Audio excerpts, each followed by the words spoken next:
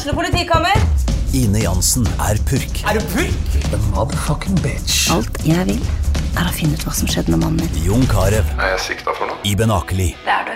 Ole So, Lars Berrum og Big Daddy Karsten. Hvem sin side du på egentlig? Annette Hoff, Tone Danielsen. Kommer du fra Afrika?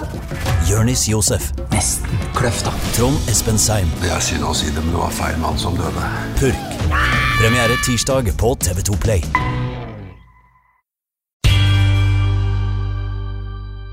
Ja, da det fredag. Det siste OA-podden før påske. I dag har Henning turnusfri, så i dag så det jeg, Stina Håkensbakken Roland, som sitter her. Og jeg har med sjefredaktøren faktisk, over på andre siden av bordet. Ja, og datteren min sa da at jeg burde overlate det på heltid til Henning, som var her forrige gang. Så jeg får prøve å slå tilbake denne gangen her. Ja, han driver med sånn turnusarbeid, altså. Og så har vi med oss Per Hovland. Denne fredagen tenkte jeg vi kunne begynne med en sak, følge opp en sak som vi pratet om forrige fredag. Da prater vi om dette visjonære tankeverksted som fylkesmenn i Innlandet hadde invitert til, og som hadde fått mange til å reagere fordi det kun var mannlige innledere på dette verkstedet. Vi pekte vel på at det heller ikke var veldig elegant formulert. Fylkesrådmann var litt uheldig. Svarte at det var ikke bevisst at det var slik, men det lå nå også noen faglige tanker bak da. Men som om det ikke skulle være noen kvinner som kunne ha faglig kompetanse. Ja, litt men uheldig. nå har de revidert programmet for dagen, og det til gangs, for nå det faktisk kvinner i flertall på dette arbeidsverkstedet. Blant annet har de hentet inn Anita Hager fra robotmakere på Intec, Peggy Heie fra Norsis og Kristina Hegge fra Bondelaget, pluss flere. Så dette blir spennende. Fylkesordføreren sier i en pressemelding at det skulle da bare mangle om man ikke tar kvinner på alvor og sikrer en noenlunde kjønnsbalanse. Han setter bort fra at det kan faktisk komme til noen ungdomsrepresentanter også, før programmet helt ferdig. Med så mange kapasiteter som har kommet til programmet nå, så tenker jeg at det kan jo bli travelt da. Kanskje det skulle ta 2 dager? Ja, kanskje 2 dager utvide. Men jeg synes det flott og godt å se at administrasjonen i denne nye fylkeskolossen vår lydhør. At de klarer å justere kursen, selv om de kom bitte litt skjevt ut da. Vi får vel gi litt heder til, man kan mene mye, og det gjør man, om Sanna Saroma, som sitter på Lillehammer og nasjonal samfunnsdebattant, men hun skriver jo også for oss og følger med, og det blir jo ofte debatt når hun treffer. Men det var jo henne som satte i gang og lurte på om det nye Innlandet bare skulle bestå av menn, med henvisning til at det bare var mannlige innledere. Så jeg ringte henne tidligere denne uka, når jeg så Even Alexander Hagen sende ut denne pressemeldingen. For det var jo en full seier for Sanna. En seier for henne, og det sa hun også, men mest av alt, som hun sa, var det en seier for likestilling, og at det faktisk nytter å si fra når man ser at ting går gærent. Illustrert med et aldeles fantastisk bilde da, der han sitter og brenner BH i hånd. Ja, hun hevder at hun brenner BH hver 8. mars for å sette litt fokus på likestilling. Jeg har vært og tatt bilde av sånn når han brenner BH faktisk som journalist og fotograf, så jeg kan bekrefte at det i hvert fall har skjedd. Jeg tror det var ditt bilde vi brukte, Per. Og du spurte hva jeg gjorde. Jeg gikk bare og kjøpte nye dagen etterpå når hun hadde markert ferdig. Men Sanna skal ha litt for dette, synes jeg. Fordi det vel som hun sier at strukturen her på Innlandet preget av patriarkalske strukturer, og vi tenker liksom ikke over det kanskje i hverdagen, og det må en litt sånn sint lille my fra Finland for å påpeke det av og til. Så nå får vi bare følge. Jeg tror at vi skal kanskje se jeg tenkte i alle fall det at vi skal se disse karene skulle prate lenge, Og så har de invitert mange damer. Vi får tatt tida da, og se om de har blitt avspist med 2 minutter. Jeg lurer som sånne innledere på debatten. Får vi se. Men jeg tror det at det blir bra nå. Ja, vi satser på det. Snekkerverksted for det nye superfylket Innlandet. Sanna har forresten skrivet nyhetsspill til i morgen. Kan også være mulig å debattere litt utifra det, tror jeg. Det handler om leksefri skole. En liten teaser der. Ja, det har jeg helt klare meninger om. Det har jeg, det vet vi fra før av. Ellers så har det vært forrige helg var dette. Det var en veldig spesiell helg. Det alltid litt ekstra når vi våkner til meldinger fra politiet om at folk savnet, at noen borte. Det alvorlig. Og søndag, forrige helg, da våkner vi til melding om at en ung mann var savnet etter å ha gått fra en fest i Nordtorpa, var det vel? Han var tynnkledd, og det var minusgrader, og gutten ingen hadde sett den på flere timer. Litt ut på formiddagen så kom beskjeden om at gutten var funnet i live. Men der stopper liksom informasjonsflyten. Det var jo mange som var involvert i dette her. Det ble jo satt i gang redningsaksjoner, eller leteaksjon, for å se etter den. Og et innlegg om at den var borte, den var delt flere 100 ganger. Så folk var engasjert. Det vi fikk vite var at den ble fløyet til Ullevål, men ikke noe mer enn det. I en slik sak så jo informasjonsbehovet enormt, det så vi. Det var mange folk inne og førte med på om vi hadde noen oppdateringer på OA.no. Og i slike krisesituasjoner så får folk gjerne også et behov for å stå i hoppes og være et fellesskap, synes jeg at vi ser. Alle kjenner noen som kjenner noen. Så vi så meg på det som vår oppgave å møte dette informasjonsbehovet. Som Henning Gudbrandsen, han begynte om på mandag og pratet med politi, sykehuset, nærbutikken og kjentfolk. Og til slutt kom vi i kontakt med bestefar til denne karen, som kunne fortelle oss at han var på bedringens vei. Og familien ville også gjerne takke for engasjementet som folk hadde vist, mens de fortsatt ikke visste om var han. Og ikke minst ville de takke en som heter Simen Taralstad, for det var han som fant gutten søndag formiddag. Og vi fikk prate med han også. Han fortalte til OA om hvordan han hadde fått over seg en sånn helt sånn merkelig følelse om at han måtte sjekke en koie som sto langt oppe i skauen, som normalt ikke veldig trafikert vinterstid. Men denne dagen så hadde det vært fin skara. Jeg bare ser for meg når den liksom har gått denne veien oppe i skauen, og så kommer frem til koia, og så gutten der. Han var jo sterkt nedkjølt.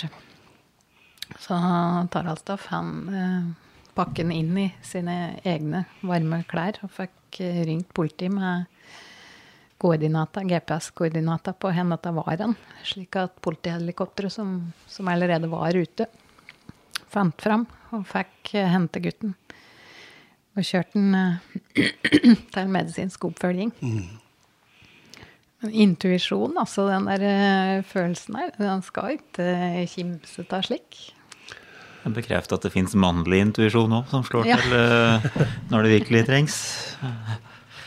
Men, og det å gjøre noe med det, faktisk, og tenke på den koia, og så ikke gi seg før du faktisk rykker ut, og så finne gutten. Som du sier, det må ha vært en utrolig følelse. Og jeg tenker at både gutten og familien utrolig glade for at dette gikk bra, for det antar vi at det gjør. Jeg vet ikke helt hvordan det har gått med gutten nå, men han kom vel til Gjøvik sykehus, så jeg håper han på bedringens vei da. Men det sier jo noe om den intuisjonen. Men når samfunnet trekker sammen, liksom, det var mange som var ute og lette, og stor interesse og engasjement for dette her. Ja, liksom en som, han kjenner jo noen som kjenner noen, uansett, tenker jeg. Det var sikkert avhengig av å treffe akkurat han Taraldstad her, fordi han kjente til koia, han skjønte at det var skara, at det var en mulighet. Hadde det ikke vært skara, så hadde det vært kanskje utenkelig at den var der, men det var akkurat de forholdene, og så han en mulig løsning som han måtte sjekke, så det er jo fantastisk at det da ringer noen bjeller, og at noen kjenner på seg at de må ta ansvar da. Nei, det utrolig nesten at det endte så bra. Ja, det var det. Bare jeg minner meg på for at jeg var liten gutt, var med en far på bærtur på nye områder langt inn i Mangen mot Sverige, og vi gikk oss bort, og det var jo helt utenkelig. Jeg ble kjemperedd, for en far hadde aldri gått seg bort før. Det var jo utenkelig at en far skulle gå seg bort. Så jeg gikk og trasket etter han i fotsvaret hans, og vi var borte en hel dag, og jeg var så kald, og jeg var så sulten, og det ble igangsatt leteaksjon etter oss, og til slutt så ble vi finnet. Så det var minnet meg litt om det her nå. Uggen følelse da. Det blir alltid litt sånn, det er jo så mye grupper på Facebook på alle mulige nabolag og slike ting, og hver gang det dukker opp et sånt spørsmål, har noen sett den og den liksom, da, jeg kjenner på. Jeg skulle si den gangen når vi var borte da, så var det var liksom det samme. Det var inn mot svenskegrensa, men hvor bygdefolket gikk sammen og lette etter oss. Og når jeg husker så godt fortsatt når vi kom inn på det kjøkkenet, hvor noen lager mat, varm drikke og får i oss liksom det fremmede folk, men der og da så det liksom alle barrierer brutt, og vi bare mennesker for hverandre. Det litt fint. Ja. Flere ting som har skjedd denne vika. Endelig det nye, eller ikke det nye, men det rehabiliterte rådhuset i Gjøvik åpnet. Det var stor flyttesjø. Ble det ikke det? Det ble veldig fint. Ser fint ut. Gleder meg til å gå inn der og spise lunsj. For nå det kantine for hvermannsen også, ser jeg. Ja, det så alle skulle kunne komme der og kjøpe seg noe mat. Jeg synes jeg så Annika Birkelund, kommunikasjonssjefen i Gjøvik kommune, strålte, og når hun inviterte inn på bildeserie, altså til at vi kunne se. Og det var jo utrolig fint. Det var utrolig mye flott møbeldesign fra nærområdet som jeg la merke til. Skandi-stolen gikk igjen overalt. Ja, hele første etasjen, tror jeg. Ja. Der var et vink til dokka, til Hans Bratterud, som har designet den stolen. Nei, det sto vel i kontrakt at det skulle være norske og nordiske møbler, og det sier jo noe om at den stolen stor da. Det designet der. Bare møbler. Det var jo egen kontrakt på møbler til nydesignet rådhuset. Var på 17-18 millioner, mener jeg. 20 semitrailer skulle det fylle. Men da det jo, det 7 etasjer, og det alt fra kafé til helsestasjon til bibliotek, kommunestyresal og ikke minst 300 arbeidsplasser innenfor dette bygget der. Men prislappen da, gutter, var satt av 225,5 million, og det så var 25 en buffer, en slags reserve. Den gikk vel med, den vel borte allerede? Ja, virker sånn. Det sprakk vel litt... Man vel over der, opp på 240 det siste vi har skrivet, og så så det jo sluttsummen ukjent foreløpig, som sitter jo og tar imot sluttavregninger nå, så det blir jo spennende hvor mye avvik det blir fra utgangspunktet da. Og det skal vel en del til tross alt, selv om man planlegger og budsjetterer og undersøker at man treffer på krona. Det vel lett... Ja, jo, for oss som har sett et par oppussingsprogram på TV, så har det jo ofte med å dukke opp noen når den begynner å ta opp vegger og tak. Og Jeg ser for meg, liksom, hvis det gamle rådhuset slik som dere har sagt, så synes jeg ser 70-tallets koreaplater og asbest i tak, og det sånne forestillinger. Jeg vet ikke om det stemmer, men det var ikke veldig lekkert. Det var slitent. Må jeg si. Jeg synes ikke det var noe særlig å representere meg, i hvert fall. Nei. Men tøft at Gjøvik har fått de bildene synes jeg, det tyder på at vi har et tipptopp moderne rådhus som Gjøvik verdig. Ja.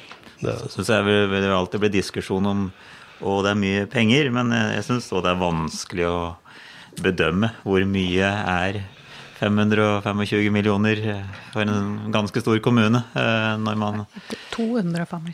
Ja, 225. Kan vi ikke bestemme oss litt i ene øyeblikket, så skal vi ha alt så fint. Hvis Lillehammer og Hameringer har fått et eller annet, så skal vi ha det. Men hvis vi skal bygge det selv, så skal vi plutselig, skal det ikke koste noe. De tror på å gjøre ting ordentlig når man gjør det. Det synes jeg høres ut som en god ting, Per. Ja, det jo kvalitet koster, jo noe som sagt. Ja. Så det enda dyrere å måtte gjøre opp at noe som dårlig kvalitet. Det har jeg vært innom i eget hus, så har jeg lært at man heller får vente litt og så gjør det ordentlig. Jeg tror ikke de har sløst bort mye penger på oppussing siden dette stod ferdig på 80-tallet. Så det vel tid meg i beregningen her at det skal holde god stund før det skal koste noe mer. Vi vil mye, vi har mye, vi kan mye i Gjøvik. Det får jammen meg se ut, liksom. Jeg synes det, når folk kommer til oss.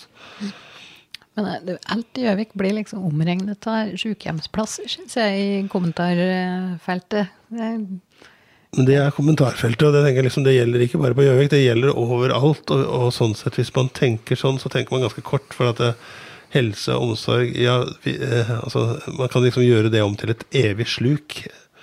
Man må jo tenke en helhet i det, tenker jeg. Så vi skal ha en ordentlig og forsvarlig helse. Det skal være ordentlig. Men vi kan ikke liksom bare, vi må ha flere tanker i hodet samtidig, tenker jeg. Som for eksempel et rådhus. Ja, det jeg helt enig i. Men jeg synes det litt sånn artig, eller god symbolikk da. I gamle rådhuset så satt jo ordføreren og formannskapsholdet som var helt på toppen.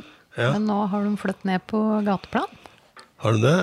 Men det litt sånn symbolsk at nå skal de ned på gateplan ut til folket være i dialog, eller? Ja, jeg vet ikke. Hva tror du? Jeg tenker det en god symbolikk i hvert fall. Så det blir spennende da, om folk går rett inn og banker på døra og bruker anledningen til at det veldig tilgjengelig. Men det jo folkevalgt ordfører, så man bør jo være tilgjengelig, og det en god symbolikk på det. Se, vi inne på ordførerkontoret. Du så glad i bruer, Erik. Skal vi bygge en bru over til ordførersaken som vi hadde? Ja, vi prøvde å sette litt ny dynamikk i politikken i valgåret denne uka som har vært. Så vi har jo spurt litt om hvem som skal sitte på det ordførerkontoret da, og prate med folk. Og det jo Torvild Sveen jo en av de som på meningsmålingene, han ordførerkandidat for Senterpartiet, har gjort det veldig bra og blitt spurt av oss flere ganger om hvem vil du samarbeide med, Torvild, har vi sagt. Og velgerne har spurt det samme på møtet, og han har jo ikke villet svare helt på det. Han sier at det politikken som det viktige for Sveen, som også får velgerne bestemme. Men han sa det at det kan ikke OA liksom for en gangs skyld spørre noen andre, spørre Arbeiderpartiet. Og det gjorde jeg på landsmøtet nå i Arbeiderpartiet. Da tok jeg for meg alle som var der fra Gjøvik, og noen til. Og da fikk jeg jo til svar da, som vi hadde sak om, Stina. Så der var jo fronta med AP-leder Sigmund Hagen da, som mener, hans anbefaling at det uaktuelt å gi ordførersete til Senterpartiet og Torvild Sveen. Grunn av det som skjedde for 4 år siden da, som Arbeiderpartifolk betegner som et svik rett og slett, eller uredelig og uryddig i alle fall. Det sitter fortsatt, ja. Det satt virkelig i, det mener jeg, det var veldig, jeg lurte på om folk kanskje hadde lagt det bak seg nå og så fremover. Men nei, det var tydelig at det tror jeg var gjennomgående hos de jeg snakket med, i alle fall. Så får vi se da, man har jo en liten gløtt der. Også Hagen sier jo det, liksom, at det er ikke for sent helt, og en kaffekopp, det bør man ta, og så videre. Men det skal mye til, og det er ikke å bygge opp igjen den tilliten etter det som skjedde. Så jo da spørsmålet her om Sveen skal bli ordfører eller ikke, men det jo for 4 år siden så var han jo varaordfører, så det var et samarbeid mellom AP og Senterpartiet som kanskje også teoretisk kan være mulig. Jeg vet ikke om de ble snakket direkte om samarbeid kontra selve ordførerposisjonen. Ja, vi snakket litt om samarbeid også, så jeg tror man vil ta den kaffekoppen, men jeg oppfattet det sånn at man så det nærmest litt utelukket, at man kom til å samarbeide med Senterpartiet, og både for det som hendte, men også kanskje ut fra noen av de signalene som man har tolket dit Sveen har vært, at Sveen har vært litt mer mot høyresiden en del. Det har vært kritisk til mye av det Arbeiderparti-regjeringen hadde nær sagt. Sittende regime mellom MDG, AP og SV da, har stått for da. Ja. Så valgforsker Lesjø sa da at han mente at det nesten var utelukket, at han ville gi fra seg klubba, og han mente vel, jeg tolket det som var samarbeid også, at det var mer sannsynlig at man samarbeider med Høyre, og i alle fall at skulle noen gi fra seg, altså Høyre kunne være tenkbart at man offrer Anne Bjertnæs for å få det skiftet etter 96 år, fordi det så stor kraft, symbolkraft altså, i Gjøvik-samfunnet. Og jeg tenker jo også på det at det sånn, ja, altså hvis venstresida eller sosialismens arnested her på Innlandet, så det jo nesten for meg litt industrisamfunnet her og historikken her på Gjøvik, så det klart at den røde bastionen Innlandet, hvis den også mister Gjøvik, så har det ganske, jeg tror at mange vil si at det har stor kraft, da, eller stor symbolikk i hvert fall.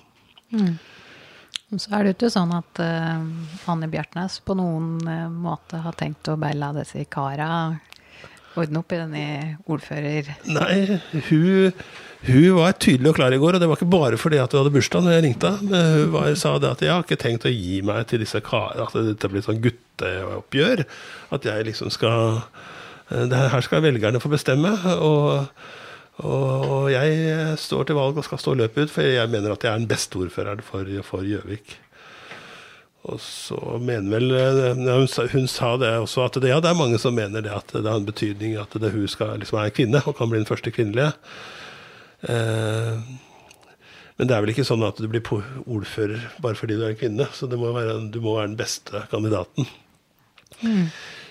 Men hvis alt jeg har lest, jeg var ikke her da, men alt jeg har lest i Oppland Arbeiderblad om dette thrilleren forrige gang, med hemmelige hagemøter og saker og ting, så tenker jeg at det skal forhandles noe kraftig nå også. Så det ikke lett. Velgerne skal bestemme og gi sine kandidater best mulige forhandlingskortet, tenker jeg. Eller hva tenker du, Per? Det blir helt sikkert enda mer nøyaktige avtaler før selve valget, tenker jeg, eller før man i hvert fall går ut og proklamerer. Og så tror jeg at det som skjedde sist, når Torvild Sveen var inne litt mer enn et kvarter som ordfører, altså jeg tror det skaper ekstra interesse for politikken i Gjøvik og valget i Gjøvik, og jeg tror kanskje det kan ha modnet seg en tanke om at det kan være en annen konstellasjon enn Arbeiderpartiet som kan styre. Så det kan godt hende at det som skjedde sist ville være til favør for Sveen, eller til favør for Anne Bjertnæs. Jeg tror i hvert fall det noen som mener at skiftet alltid sunt også, uavhengig av partitilhørighet. Så jeg tror jeg gleder meg til valget i Gjøvik. Ja, det tror jeg. Og jeg tror du har rett i at det mange som ser mot Gjøvik og lurer på hva som skjer, altså skal følge det med spenning. Og det også spennende, altså, sånn som Torvild Sveen har vært veldig markant politiker da, og frontet Senterpartipolitikken i den perioden som har vært. Så han har jo vært flink. Det jo jeg synes det 3 spennende kandidater da. Og 3, det blir jo feil å si da, for det vel en rolig jord også, som i hvert fall jo... Ja, de har jo ordførerkandidater, men det står i realiteten. Eller alle har det, men det står kanskje mellom de 3. Det blir veldig spennende å se neste målinga. Vi hadde jo en måling for en stund siden, men folk jo kanskje ikke helt i valgmodus enda. Nei, politikere spør meg når vi skal ha neste. Så og vi skal ha en om ikke så lenge. Så synes jeg ofte vi får det fra politikere at det velgere som bestemmer, men jeg tenker at det jo ikke sant, for det jo hva politikere bestemmer, altså samarbeidsformen politikere bestemmer seg for som avgjør. Og det får ikke vi velgere gjort noe med, egentlig. Så hva de svarer på de spørsmålene våre som hvem de kan samarbeide med, det ganske avgjørende. Så skjønner jeg at de ikke helst vil unngå spørsmål da. Ja, det var noen som sa også at OAS ikke skal liksom inn og spørre. Jeg mener at vi skal jo spørre de spørsmålene, det blir for dumt hvis vi... Ja, hvis de har bestemt seg for noe, så det fryktelig viktig å vite om det. Ja, så det må da være vårt lødd å stille spørsmål da, så får de svare det de ønsker å svare. Ja, det blir kanonspennende. Vi må ligge på. Og vi skal, det kan vi jo si, ikke sant at vi skal ha målinger, men vi skal jo også kanskje møte noen av politikerne våre fremover mot valget. Kanskje prøve å få fram noen sider som vi ikke så kjent med, og kanskje presentere dem for dem som ikke følger politikken så nære, som ikke helt nerder og med på hvert eneste kommunestyremøte, hadde jeg nær sagt. Det ikke så mange som gjør det, ser vi fra lesertallene våre. Nei, vi har jo blant annet et håp om å få dem inn i studio her. Ja, podcaster. Så det får du nok høre mer om hvis du følger med. Men Per, du kjenner jo Vestre Toten veldig godt. Siste uken så har vi skrivet mye om dette herverket på gamle Raufoss-skolen, som nærmest helt smadret innvendig. Politiet har hatt mye ungdommer inne til avhør, tenåringer. Og de sier egentlig ikke så veldig mye konkret om det. De sier at flere har erkjent og vært med på ødeleggelser der. Denne uka så skrev vi blant annet om et skrytebilde som finnes på sosiale medier. Har noen ungdommer inne på skolen der. Det en del som var sinte for at de trykte det. Ja, fikk du mye reaksjoner? Ja, vi fikk en del reaksjoner. Jeg mener at det rett og rimelig å dekke sånne saker. Og det eneste vi har gjort. Vi har rapportert, og det skulle jammen vært signal til den oppvoksende slekt hvis vi ikke rapporterte om det. Når det ramponeres på den måten som ble beskrevet for oss, og så vi så ved selvsyn. Men nok om det. Du skulle kanskje ikke diskutere presse. Nå.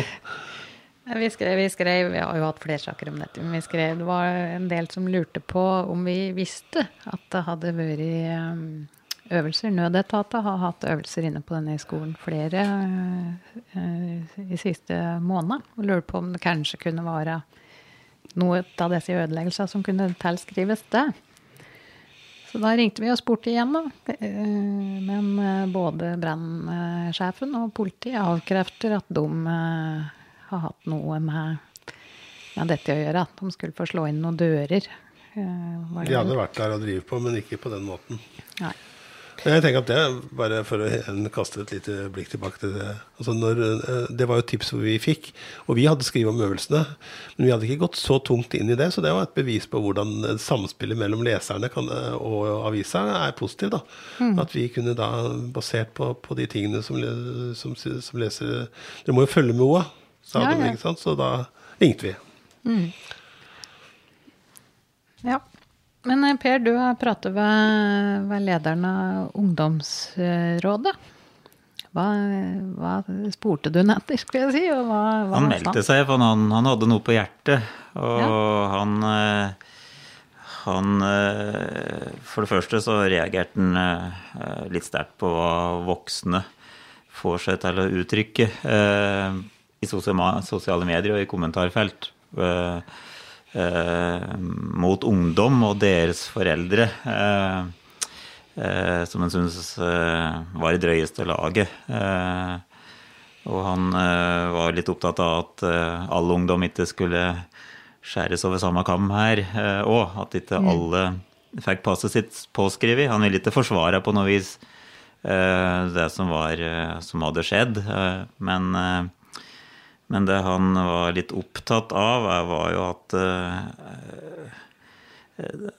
det kan ligge grunner bak som sammensatte, men noe av det han kjent med at ungdom i Vestre Toten kanskje ikke sånn toppfornøyd, særlig ikke ungdom som passerer ungdomsklubbalder og som ikke spiller fotball lenger. For altså, når de 2-3 store tinga, når de ikke med der, så mener han at det mangler tilbud. Og at det kan få utløp. Så han mener at man bør jobbe konstruktivt med dette her da, og se det som mangler, fordi det blir påpekt, og har blitt påpekt over lengre tid. Så jeg synes han har et poeng. Ungdom full av energi, skal være, og det kan man jo si med dette herverket, at det jo noe som gjenspeiler en viss energi når man går grundig til vekst.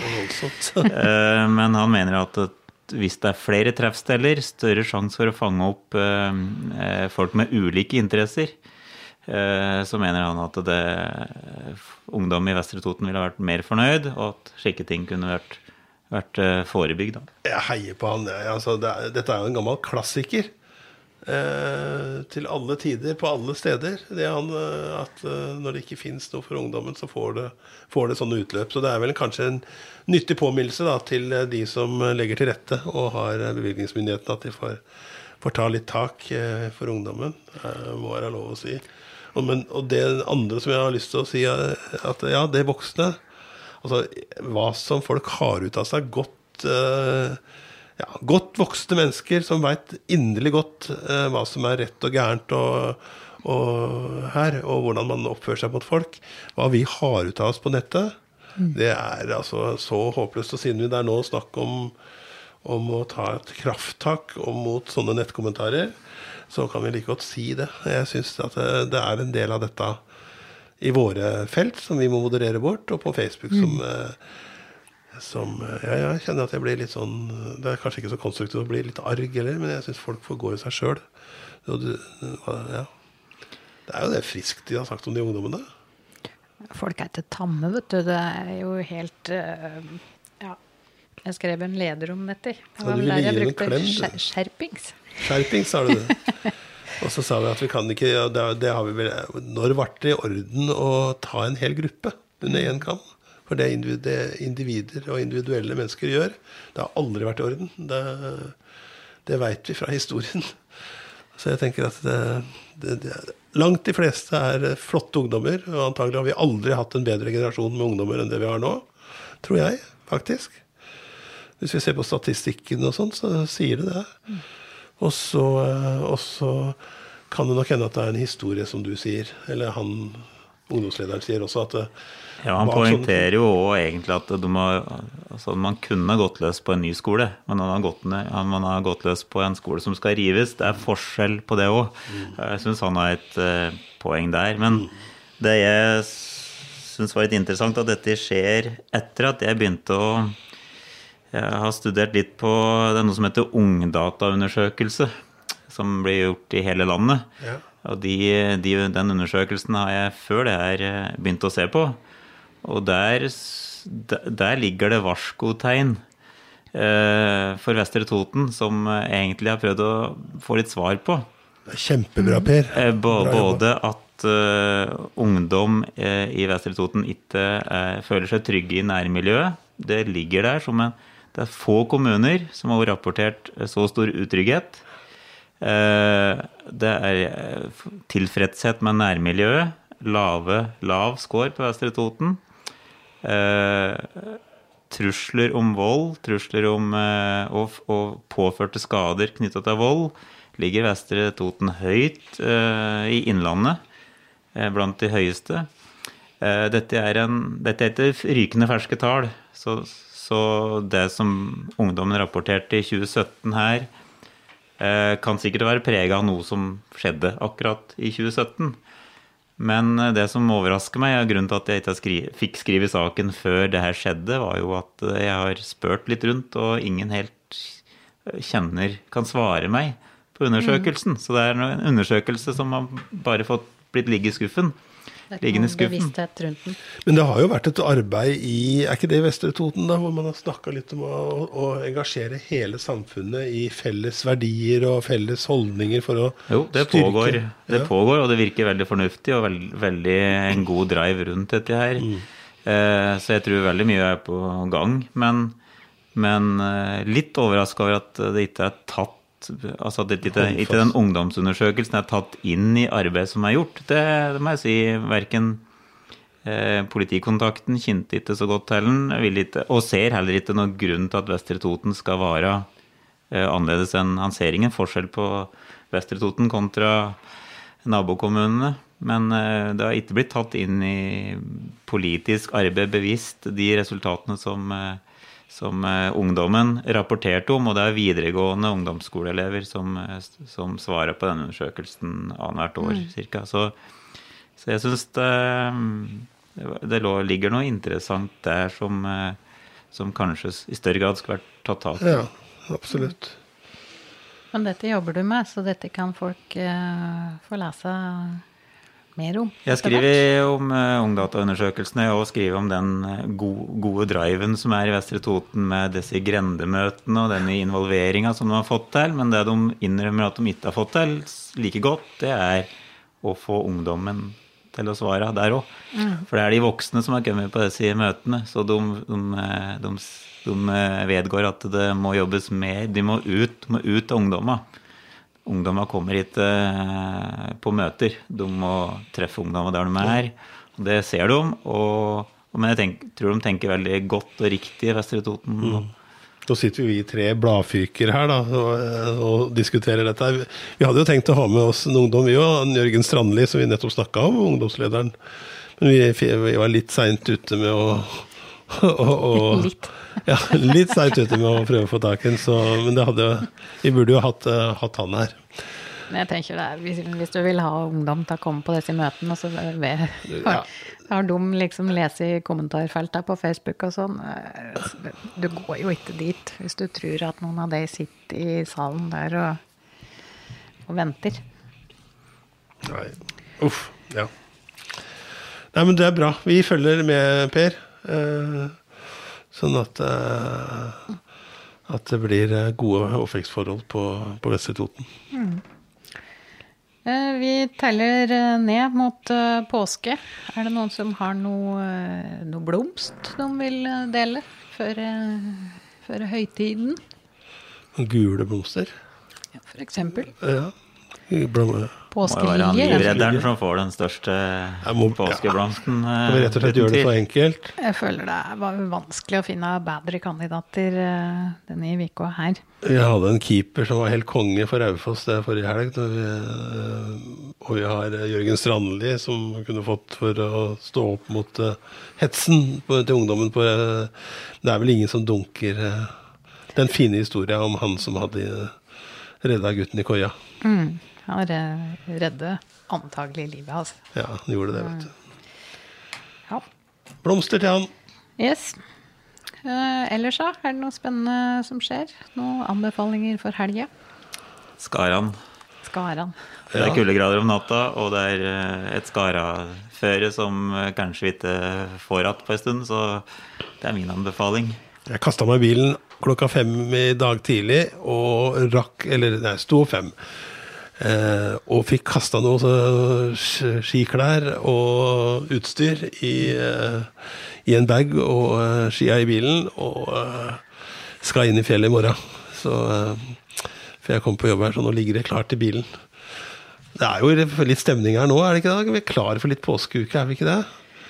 Jeg skal gjøre noe arbeid. Jeg skal arbeide, men jeg kjente det i dag. Fint vær, ski i bilen, duften av klister, hadde jeg nær sagt. Har du til felleski? Hæ? Har du til felleski? Nei, jeg har ikke det. Jeg har noen gamle fischerski, gammeldagse. Men jeg har litt lyst på påskeegg.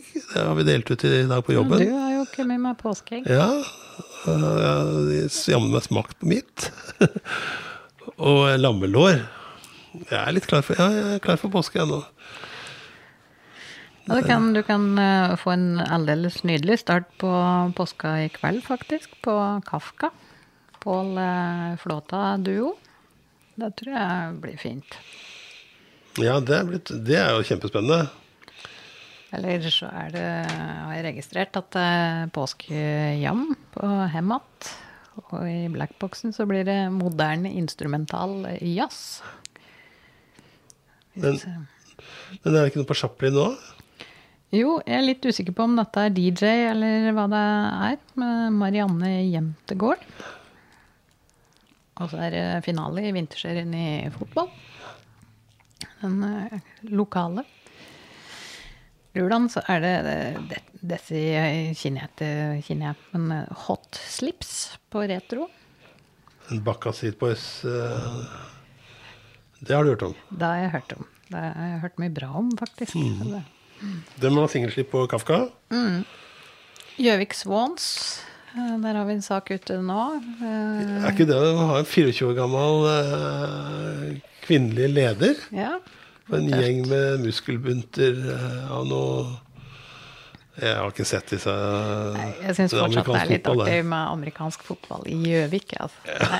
Jeg har stått på dugnad sammen med disse kara, og det var litt interessant å høre at de kunne ikke alle regler selv. Det er så mye regler at nei, de kunne ikke alt. Så hørte på dommeren. Det er heftig sport, altså. Ja, det er vel lenge siden jeg har sett på det, men man fulgte med på natterstid på disse her... Hva heter det store amerikanske... Superbowl, det er liksom Holmenkollsøndagen for... Skjønner fortsatt ikke det der, altså. Ja, det er jo litt mer action da, enn det andre de driver med, det baseball-greiene som driver på i timesvis. Det ser veldig kjedelig ut, synes jeg. Ja. Her så er det fotball da, den er jo i gang. Gjøviklin er i Verdalen, så vidt jeg kan skjønne. Ja, det skal vi dekke.